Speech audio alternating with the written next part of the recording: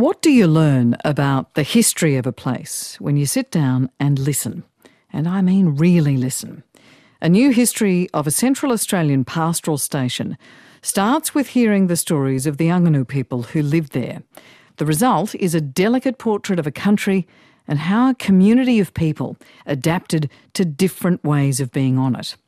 Unmaking Angus Downs, Myth and History on a Central Australian Pastoral Station is a book just out. Its author is Shannon Palmer.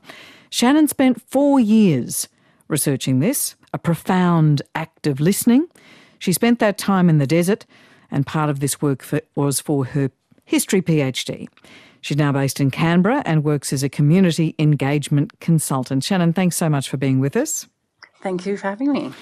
And thank you for this book. And what a sadness that your two chief informants, the two senior Anangu people, are no longer alive and can't be enjoying the focus this book puts on them.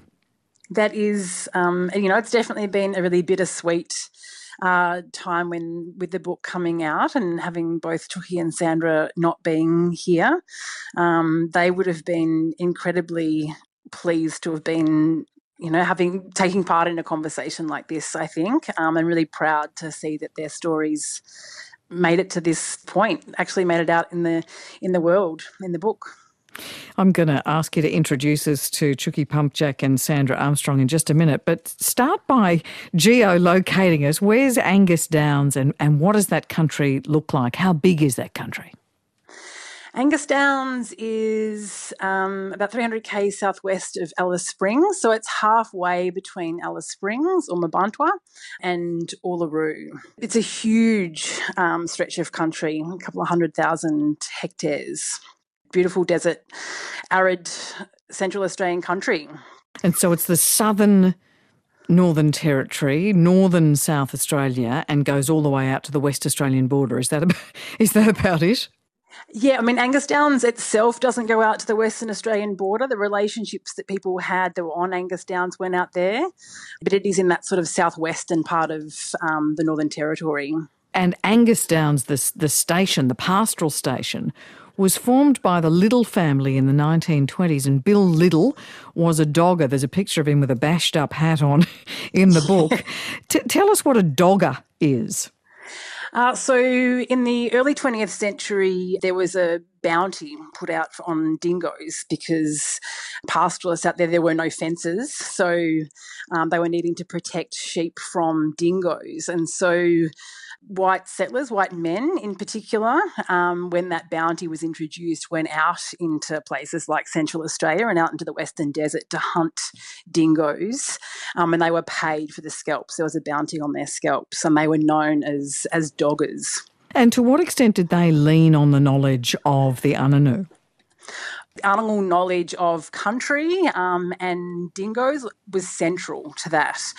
So those early doggers, it was critical for them to form really close relationships with Anangu, and it was really Anangu that were hunting the dingoes and getting the dingoes for these doggers, and the doggers would generally give them rations in exchange. So they would give them flour, sugar, tea in exchange for the dingo skins.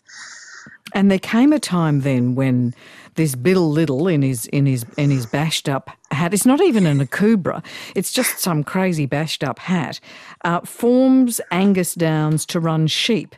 And then he really needs the Anangu people to assist him in that endeavour. Yeah, so his relationships with Anangu began with that sort of dogging relationship, and then he established Angus Downs in the late 20s, and it was the Anangu people that he had, families that he had befriended way out in the Peterman Ranges in the Western Desert, that then came to live with him. They were the first Anangu families that lived with him on Angus Downs when he established that sheep run.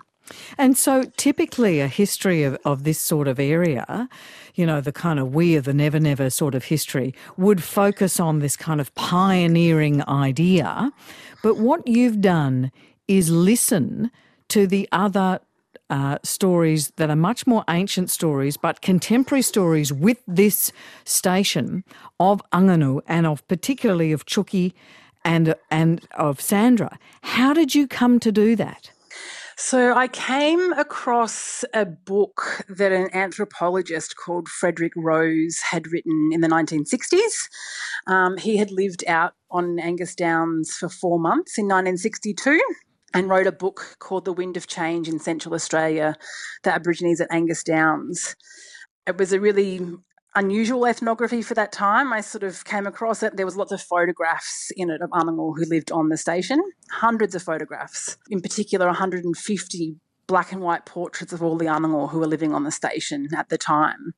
It's a really rare book. And so when I first went out to a Mumpa community, which has close ties to Angus Downs, with that book, Anangu were very interested in that book. They wanted to see the pictures. I sat down with so many people and they would sort of go through the photos, find themselves or their family members. And as I was asking questions about Angus Downs, everyone sort of said, if you want to learn more about Angus Downs, you need to speak to Chuki Pumpjack and Sandra Armstrong, because they're the two people that have the stories and can speak for that place. And so I did build a relationship with both Chuki and Sandra gradually over time. I sort of would travel out from Mabantwa to a Mumpa in my Land Cruiser, and we began recording oral histories. And so I spent 4 years sort of travelling around to different locations on Angus Downs and recording oral histories in language, so in Pitjantjatjara, and on country. And how did you do that, given you're not fluent? So we worked with an interpreter, Linda Riv, who's a Western Desert language specialist and oral historian who lives in Alice Springs and works for Ara Eriricha, which is an Anangu archive project. And so Linda, Chuki and I worked together, and Linda and I would go out from town. I would have a big bunch of food ready to go. We would go and get Chuki, and he would sort of say where he wanted to go and if anyone else was going to come, and we would go out, set up camp for the day, get the food, the camp oven on the fire, and he would start telling stories. And as he was telling stories, Linda would translate on the spot. So Chuki was able to hear her interpretation, and he would sort of nod in agreement or correct if he felt he needed to. And then afterwards, Linda would also go and she went and translated and transcribed all of the oral histories into English. You note here in the book you have these beautiful photos that Rose has taken in 1962 of Chuki and of Sandra Armstrong. There she is holding a little pup, a young girl, and then you've got the photos that have been taken much later in their life of this kindly old face of Chuki and of Sandra. And you note that Sandra says of Chuki, he was really ninty, knowledgeable. So what did he tell you about his role on the station, but also about the Chukapa, about the dreaming of what it is to be on country in that place? Well, when I met both Chuki and Sandra, they talked about Angus Downs as Ngura. They evoked that place as country. Ngura is the Pitjantjatjara word for country, and they spoke about it in the deepest sense of that word. But, they had walked out of the Western Desert with their families in the early 20th century. And so in many ways, in tracing the history of Angus Downs Cattle Station, Chuki worked on the station. He was one of very few people who did. So that was a big part of his connection to the place. But really it was about so much more than that. It was about a whole life on the station and how that place had become country over half a century. Sort of as time went on, more families walked out of the Western Desert. In the 1960s, there was, upwards of sort of 250 people living there. So it really was a story of how that station had become so much more, it's a pastoral station, but pastoralism is only a fraction of the story of that place. So here he is working as a shepherd, you describe him, because there were so few fences. And you note that, he was disappointed to learn that on other large sheep stations in the region, this didn't happen. The sheep would just stay in one paddock. But you're talking about this becoming their country. What did you come to understand about the movement across land and the connection with country, that people moved onto Angus Downs and then stayed there and deepened that connection with country? I mean, so in the mobility and moving is a fundamental fact of life in the desert. So Chuki and Sandra's families had always been moving in that part of the country, being the arid desert. Resources are scarce and sparse. So movement was a fundamental fact of life. People were travelling sort of great distances for resources, for marriage, for ceremony. And so when these new settlements emerged, it was with the ways in which people were already moving. And more and more families did sort of come out of the desert to these new settlements and made them their own. Sitting down together with family, sharing resources, knowledge, ceremony, all of those things just continued in these new settlements that emerged.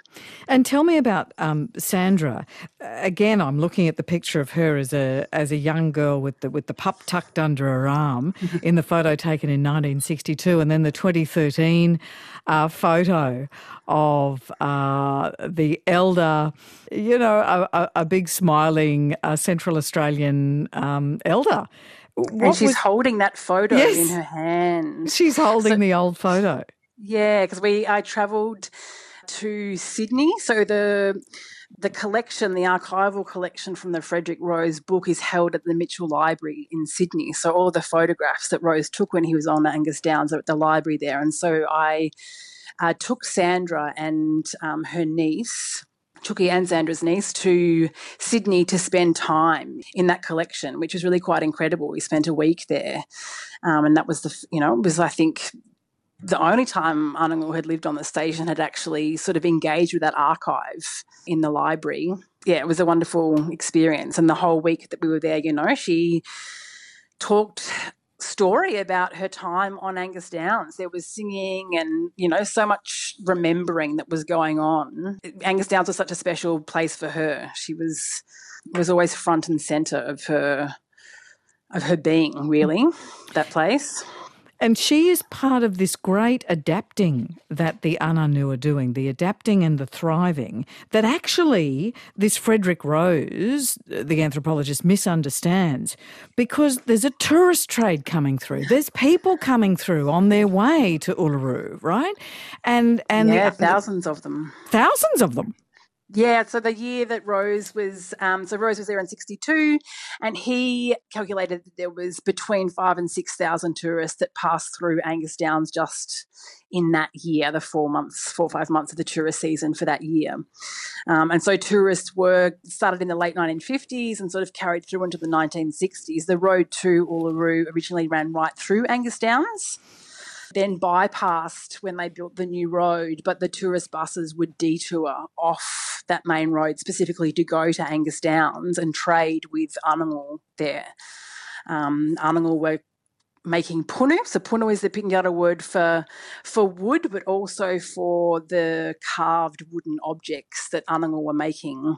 And for the listener, they get hot wire and char into the wood. And if you Google punu, P-U-N-U, and Central Australia, you will go, oh, I know these carvings. But Rose somehow thought that exchanging these for money was somehow appalling and tearing at the fabric of culture. But they didn't think it was.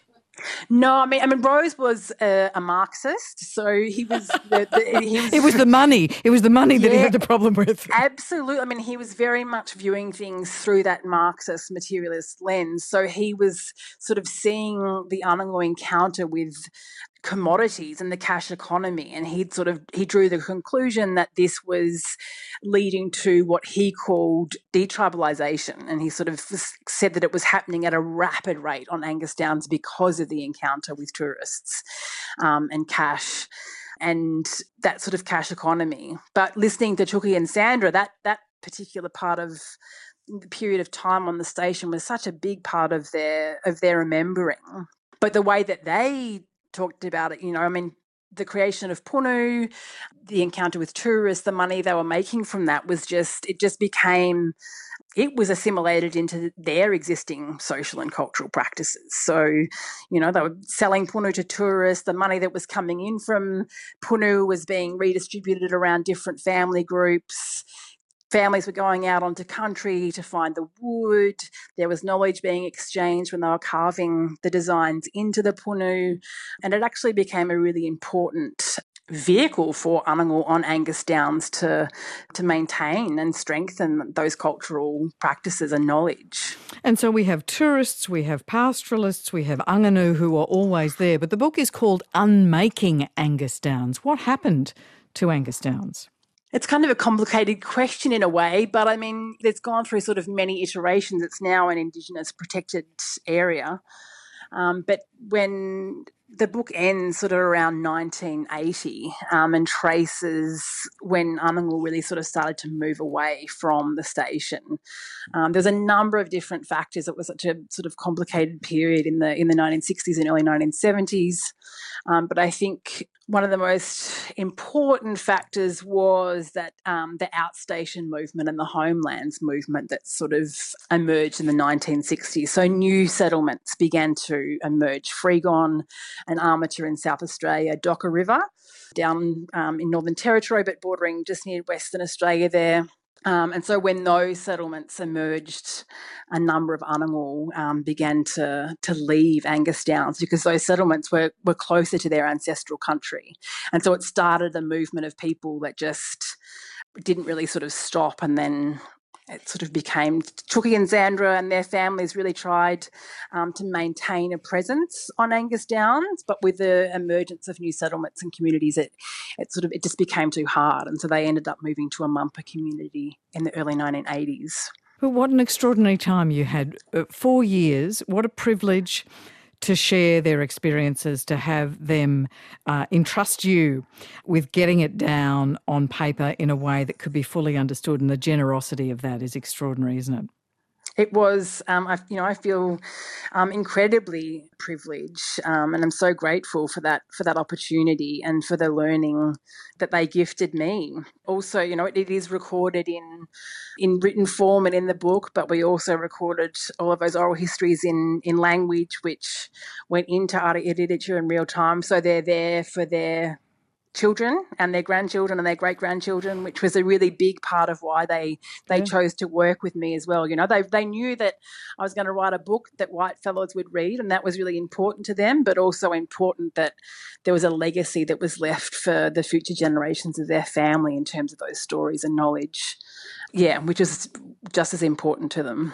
Thank you for the work, and thank you for taking the time to talk to us about it tonight. Thank you. Shannon Palmer, author of Unmaking Angus Downs, Myth and History on a Central Australian Pastoral Station, and it's published by MUP. G'day potties. If you like to learn from history's mistakes as much as we do here at LNL, or you want the whole backstory on the big issues in the news, check out Rear Vision on the ABC Listen app or wherever you get your podcasts.